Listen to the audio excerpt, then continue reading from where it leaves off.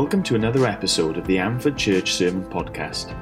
We're thrilled that you're taking the time to listen to what we have to say about God, the world, and you. These sermons are recorded live during our weekly Sunday morning services. To find out more about us or to plan a visit to join us, check out our website, amfordchurch.com. Again, thanks for listening and enjoy.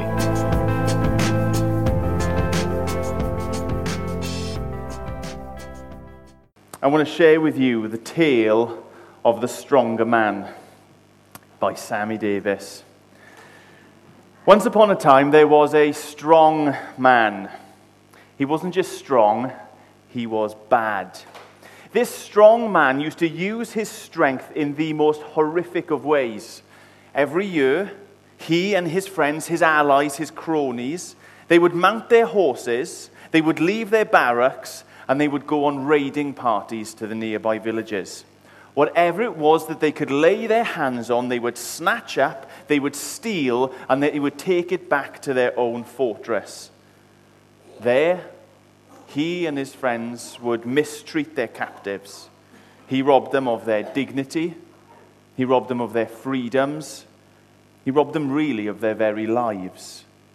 And he'd force his prisoners to work, locked up indoors from morning right the way through to night, never seeing any of the fruits of their labors, never seeing the sun or feeling its warmth on their face, never breathing the fresh air with its scent of the nearby flowering forests, never enjoying the beautiful world that was surrounding them but was so far out of their reach. All of the privileges of truly living in the world that they had once known, he robbed from them. His schemes were as cunning as they were cruel. If anyone so much dare question his rule, his power, his authority, he would crush them mercilessly. For many, most in fact, life in the strong man's custody just became a matter of fact. Their old lives slowly drifted long into forgotten memories. And that was probably his most powerful device, to plunder from their hearts and their minds the very notion of a life lived outside of their imprisonment, outside of his confinement. His greatest maneuver, if you like, was to convince the captives that life with him was all that there was. But I did say, didn't I, that this was the tale of the stronger man. You see, there was one who was stronger. And not just by degrees, as one person is a little bit stronger than somebody else, but someone of a completely different order, magnitude of strength. This stronger man could never, ever be overtaken. That didn't stop the bad, cruel, cunning man from trying. But in trying, he sealed his own fate. This stronger man, who could not be taken captive, instead took captive the first man and all of his allies. But I should say as well about this stronger man is that he wasn't just stronger, he was good. And having defeated the evil one and his friends, the stronger man made his way to the fortress and very deliberately set about undoing all the hurt that had gone before. He began releasing prisoners to life, to freedom, to dignity once more. And instead of robbing, he restored everything that had been taken away and denied these people. He himself would enter in and loose their shackles with compassion and conviction. He encouraged those that were now free to go and to see and to smell and to enjoy the world that they were made for once more. You can imagine that in this situation, many indeed, responded to the kindness that they had been shown. And they didn't just grasp the freedom, but they enthusiastically joined in with the stronger man in the work of setting other captives free before they headed out into the life to experience the gift that they had been given. But curiously enough, there were some who hesitated. Some even who resisted what the stronger man was doing and had come to do. It's hard to overstate the impact that the first strong man had had on his prisoners. For many, life in the darkness really was all that they knew. And the very idea that there was another world, a better world, a fuller life out there to live, seemed like sheer madness to them. And so they spoke to the stronger man who had come to set them free, and they said things like this: "We don't know where you've come from, but we're sure that you have lost your senses. Stop what you are doing and get back to serving our master." Because they didn't know of anything else outside. For others, life in the fortress, in the castle, had, curiously enough, afforded them a certain status. Though they were prisoners themselves, they'd risen to some measure of authority and status in controlling and manipulating the others there as well. So when the stronger man came and began to set people free, they fiercely opposed. "Stop! Don't listen to him. He's a liar. It's a trap. Don't move. Don't follow him. Don't listen to his voice." And that is the tale of the stronger man. The one who came and set many people free, and boy, when he set them free, they were properly free indeed. But strangely, people opposed him. People rejected him. People refused to accept his invitation to freedom. And so it is with Jesus. As we've made our way through the first couple of chapters of the Gospel of Mark, that story that I wrote this week really has been played out for us, hasn't it? As we've made our way through what Mark has carefully wanted to retell us about Jesus, his life, his ministry, we've seen the true inspiration for my fictitious tale. If you've been with us, or if you've indeed read Mark yourself, you'll know that Mark opens up his gospel, Mark chapter 1, verse 1, with this grand announcement. He says, "Here is good news about the one who has come to set us free. Jesus, the rescuer," he says, "the Christ, the Messiah, the Son of God." And then before Jesus even encounters a captive soul, the Spirit, we read in chapter 1, sends Jesus out into the wilderness, into the desert, to overpower the enemy, to overpower the strong man. Next, we read Jesus having resisted, having overcome, having defeated him, subdued Satan, that Jesus stands at center stage in human history and declares, "Here I am, and with me the kingdom of God."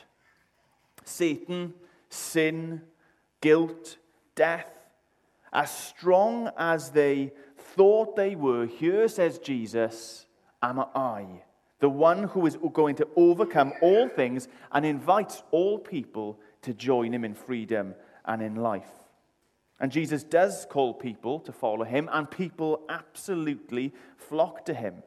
Because not just with bold self-declaration did Jesus come, but he also put right people's delusions about reality. He taught them the truth.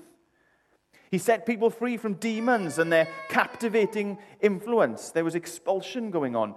He relieved disease and the death and the decay that they suggest and they point towards. He even offered to remove the disgrace and doom that we all bear because of our sinfulness. Truly, as we've made our way through the Gospel of Mark in just 2 chapters, we have come to see not just who Jesus described himself, but who he proved himself to be. The long-promised Redeemer that humanity had been waiting for so long. He didn't just claim to be the stronger man, he demonstrated himself to be that person too.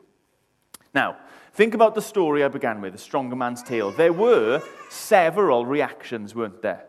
There were different people who, when the stronger man came to offer them freedom, they responded in different ways. And so it is in Mark's gospel, and especially Mark chapter 3, where we'll be this morning. I didn't just pluck these responses, these reactions out of the air. These actually map onto the different ways that people directly respond to Jesus and who he is in Mark's gospel. Let's read it together. If you have your Bibles, open it up. If you don't, then please just listen in.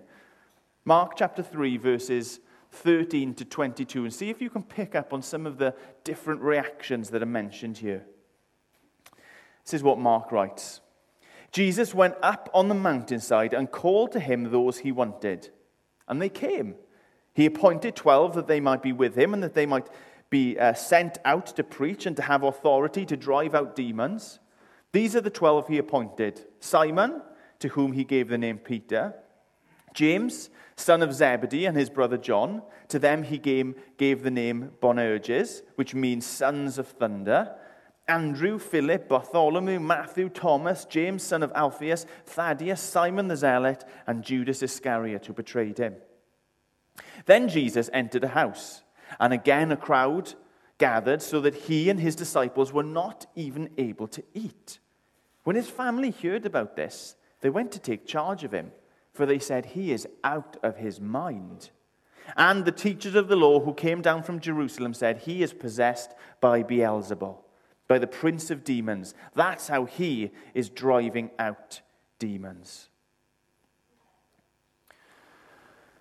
You see the three reactions, the three different ways that people respond to who Jesus is and the calls that he's making. And the first one is the disciples. It's a great little segment where we hear Jesus not just calling in general, but specifically calling a smaller group to himself.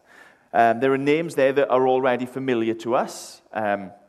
In chapter 1, he's invited 4 brothers, 4 fishermen, to follow him, and they've responded. In chapter 2, he invited Levi, who is also known as Matthew, the tax collector, to come and follow him.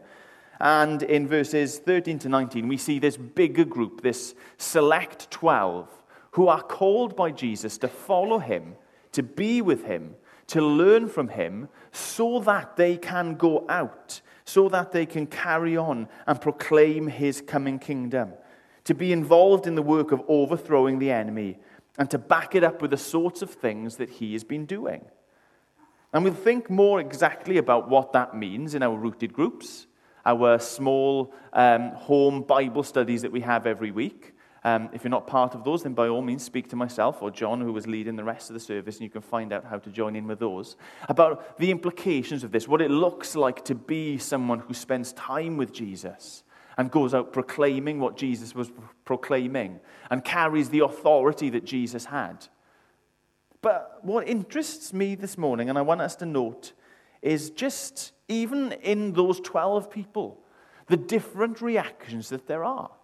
Because even those 12 who were invited and who did follow didn't exactly respond in the same way, did they? As you're going through the list, names no doubt will have been jumping out of you. For me, there were a few highlights. Peter, who for a time refused to be associated with Jesus. Think about that. This one who is called to follow, and we know ultimately did go follow Jesus and to do the very things that are being described here. For a time, his response was to refuse to be associated with Jesus. James and John, we're going to get to their story later in Mark's gospel, where they totally and utterly misunderstood what it meant to follow Jesus, to be set free. They assumed it was a new opportunity, a new way for them to get authority and power and status.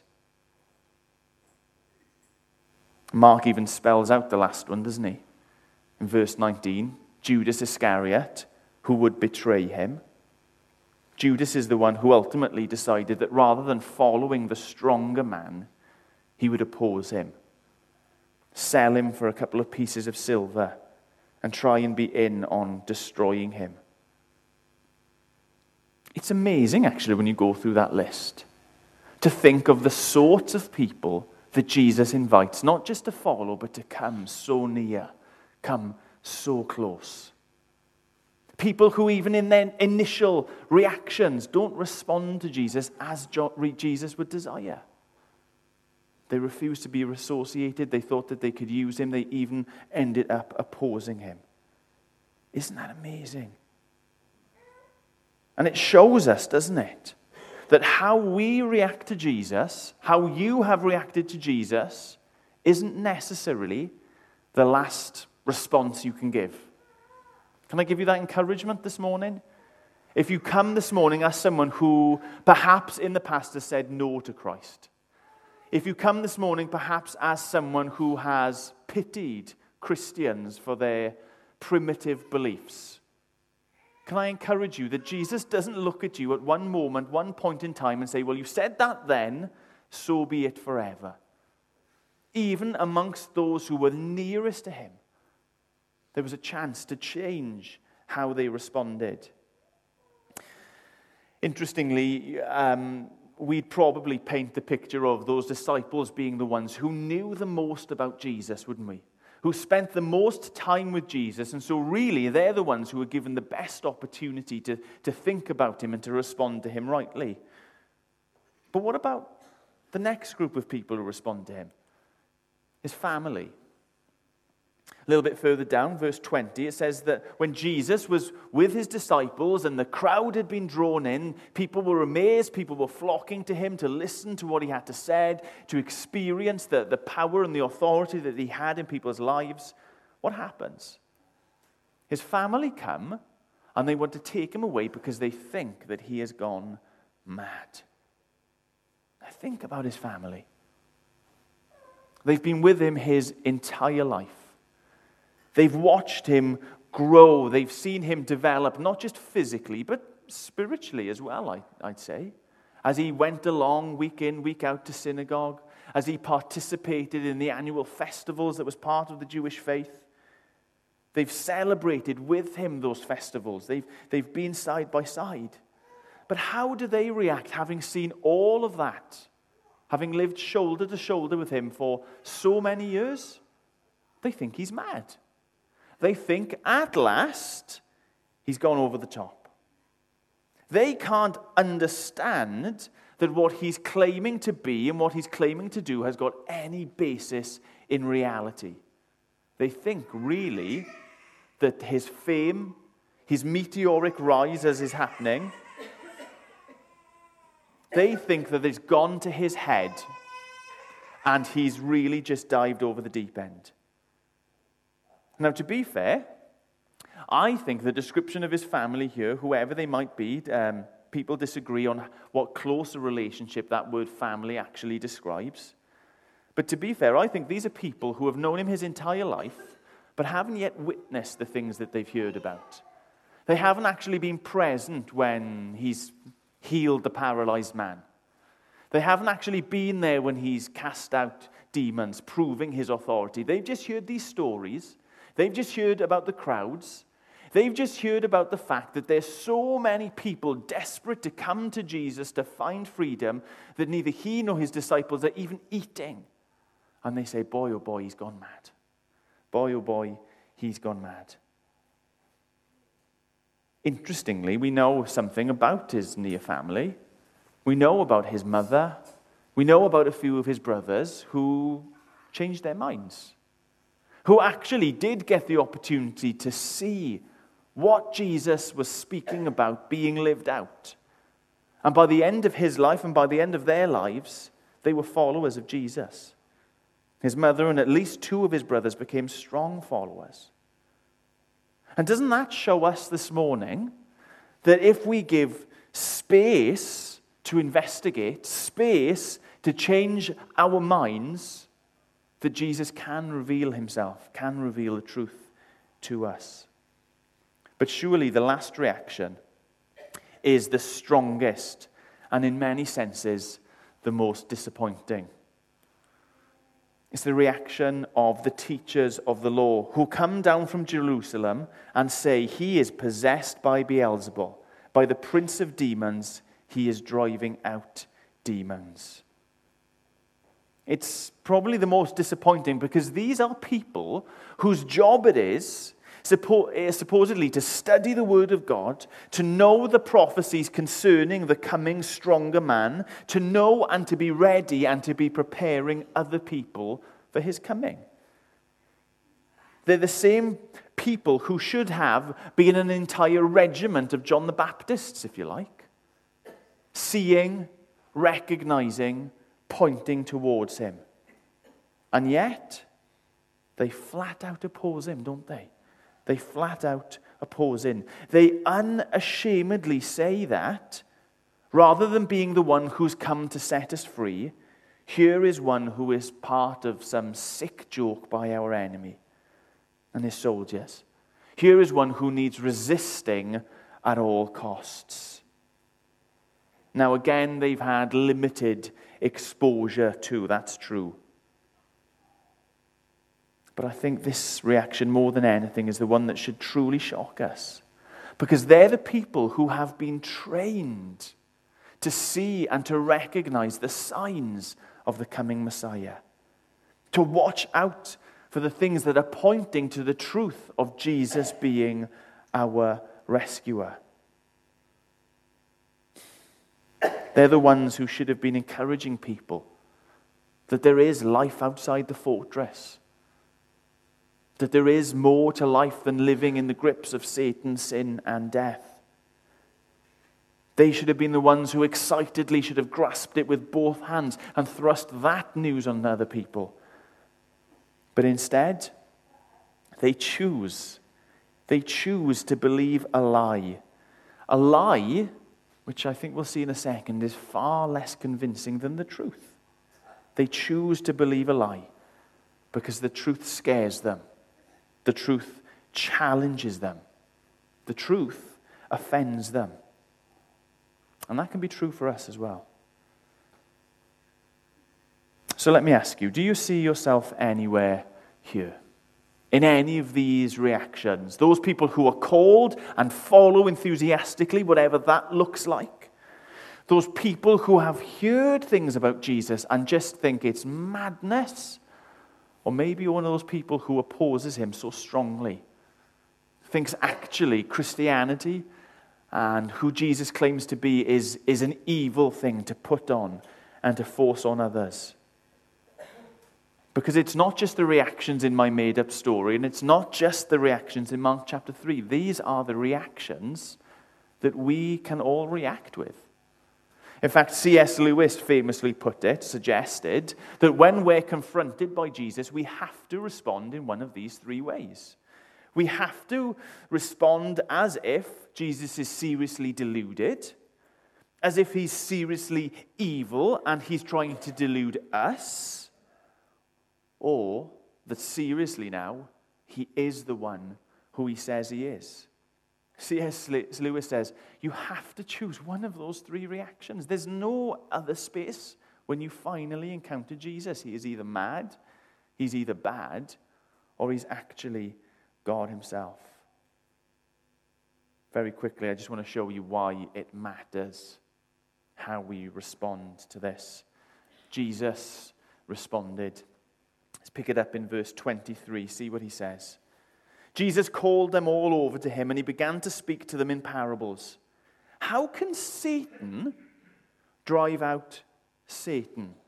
Okay, think about this now. He's responding directly to what the teachers of the law have said. Oh, here he is, this man who casts out demons, and it's by Beelzebul, the prince of demons, that he does this. Jesus says, how can Satan drive out Satan? If a kingdom is divided against itself, that kingdom cannot stand. If a house is divided against itself, that house cannot stand. And if Satan opposes himself and is divided, he cannot stand. His end has come. Do you see what he's doing now? I'm going to pause quickly. You see what he's doing? He's saying, this lie that I, Jesus, I'm in league with the devil somehow, and that's how I'm casting out demons, it makes no sense. It's utterly delusional. How can you come into this scenario and say, it is by Satan that I'm driving out Satan? That does not make any sense. An army that fights against itself will destroy itself. No, an army fights against its enemy and either wins or loses. Can you see how the lie that they're believing in just doesn't make any sense? And he carries on. Truly, I tell you, Verse 27. In fact, no one can enter a strong man's house without first tying him up. Then he can plunder the strong man's house. Can you see where I got the idea for my story? Jesus says, that's so not the truth. Obviously, who I am, what I'm doing, tells you the story of me as the one who is stronger than the enemy, who has bound up the enemy and is now plundering his house, setting people free. And this is where the rubber really hits the road. Verse 28, truly I tell you, people can be forgiven all of their sins. Good news. People can be forgiven every slander that they utter. But whoever blasphemes against the Holy Spirit will never be forgiven. They are guilty of an eternal sin. He said this because they were saying he has an impure spirit. Then Jesus' mothers and brothers arrived, and standing outside, they sent someone in to call him. A crowd was sitting round him, and they told him, your mother and your brothers are outside looking for you. His response was this, who are my mother and my brothers? Then he looked at those seated in the circle around him and said, here are my mother and my brothers. Whoever does God's will is my brother and sister and mother. Yeah, serious stuff. Now,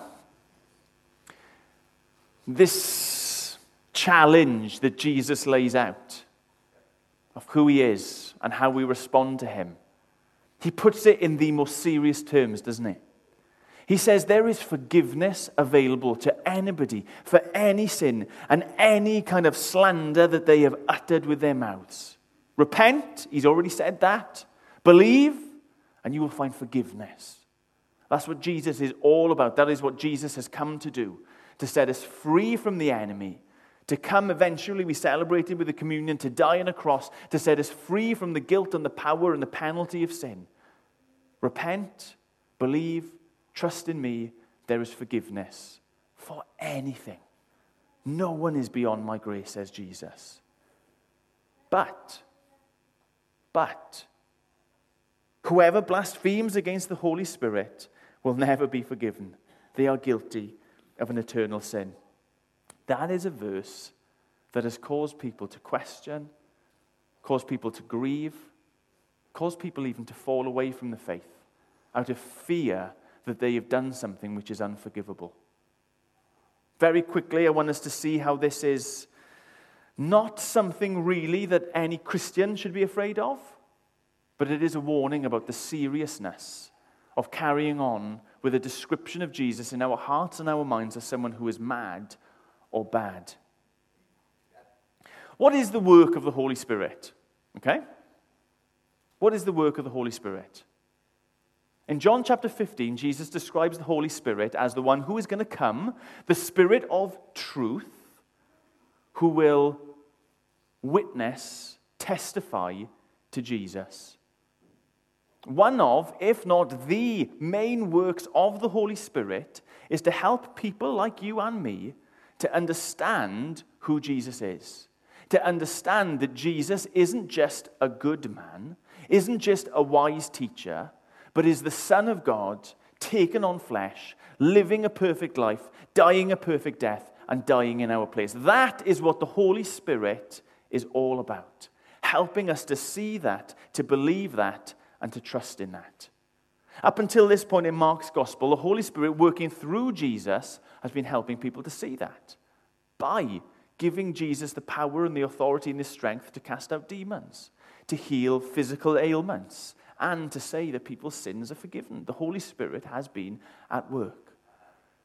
So when people like the teachers of the law come down from Jerusalem, see and observe everything that the Holy Spirit is bearing witness about Jesus, that he is the rescuer, come to set us free and say, no, he is not.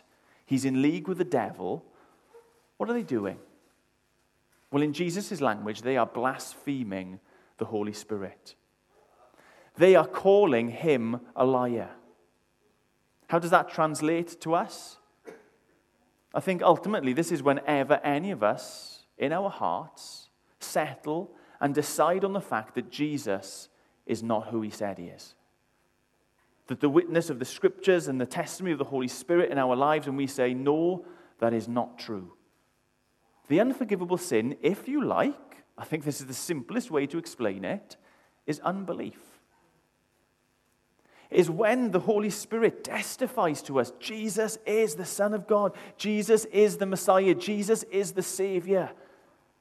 And not just through a lack of understanding, not just through a lack of exposure or a lack so far to investigate. There's space for us to have a wrong opinion of Jesus and to come and to find faith. But when we find ourselves in that position, when we have settled our hearts, when we have settled our minds, when we have decided not to follow Jesus but to reject him, Jesus' warning here is, well, where will you find forgiveness then? As crazy as the teachers of the law's explanation was, so is sensible this explanation, isn't it? Because if forgiveness is only found in trusting Jesus, repenting, believing, turning, following him, then for anyone who in their life decides that they are not going to do that, where will they find forgiveness? Where can we find forgiveness of sin unless it's with Jesus? The language, I think, maybe confuses us, this blasphemy against the Holy Spirit, but this is what it boils down to. That if in our lives we settle and we decide Jesus is not the one to follow, Jesus is not the rescuer, where else are we going to go? Of course there's no forgiveness, because forgiveness is only found in Christ. Now let me just be clear about this. This isn't just at one point, one moment in time, thinking this way. Because actually the Bible paints a picture of us all, that our eyes are blind, our ears are stopped, our hearts are hard, and we can't see or understand. We need the Holy Spirit to come in and to open our eyes, to open our ears, to soften our hearts, to help us to see and to understand who Jesus is. And yet there is a heck of a lot of language in the Scriptures about people who harden their hearts, who turn away from the truth, who fight and wrestle and desire not just for this not to be true for themselves, but not to be true for anybody. If you're kind of, I guess maybe in the position of Jesus' family, who hadn't seen the miracles and came along and said, if he's saying this thing, maybe he's mad. There was time, there was space, there was the work of the Spirit still left for them to come and to find Jesus and to find forgiveness. But you know, like for people like the teachers of the law, they're that step closer, aren't they? To shutting off completely to who Jesus is and what he offers us, freedom. Let's go back to the story of the stronger man. And I wrote that story on purpose to try and help us to understand that. Jesus has come in, he has defeated the enemy, and he's offering people to go free. Who gets to enjoy that freedom? It's the people who respond.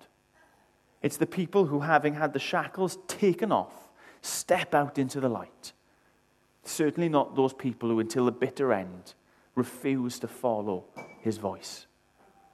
And so the question is, what does this mean for you? How are you going to respond? Are you going to stay in disbelief? Are you going to stay in that camp of Jesus is mad or Jesus is bad? Are you going to harden your hearts and be unwilling to listen to what the Holy Spirit says through his word, the Bible, through his people, the church, through that quiet voice inside that confirms to you, yeah, what's going on here is true. Jesus really did live. Jesus really did die. He really did rise from the dead to take away all my guilt and sin and punishment. And what? It's not just escaping things with Jesus, is it? It's finding family. What an offer we see there at the end, verses 31 to 35. Some people read that as if Jesus is downplaying his physical family. When they come and people say, oh, Jesus, your mother and your brothers are here. And he says, who are my family? As if that means somehow that physical blood relationships don't mean anything. What does Jesus actually say? He looks around and he says, I've got a far bigger family than just my mother and my brothers out there. Those who follow me, those who do the will of my Father, those are my mother and brothers and sisters. You see, the offer isn't just to step into the light, to discover the truth and to find freedom. The offer is actually to find a family, to find someone who is with you through thick and thin, to find someone who is willing to provide for every single need that you have, who will care about you and love you like a family should love one another. So how will you respond? Having seen, having heard, having witnessed who Jesus is, having the Holy Spirit at work in you, testifying to you that it's all true. Jesus really is the one you need to follow. There is forgiveness nowhere else. Will you live in the family, in the victory, in the freedom? Or will you stubbornly continue to refuse? I hope Jesus' warning and the reactions of other people in Mark chapter 3 will encourage you to investigate, to look to Jesus, to find out why so many people think that he is the Son of God.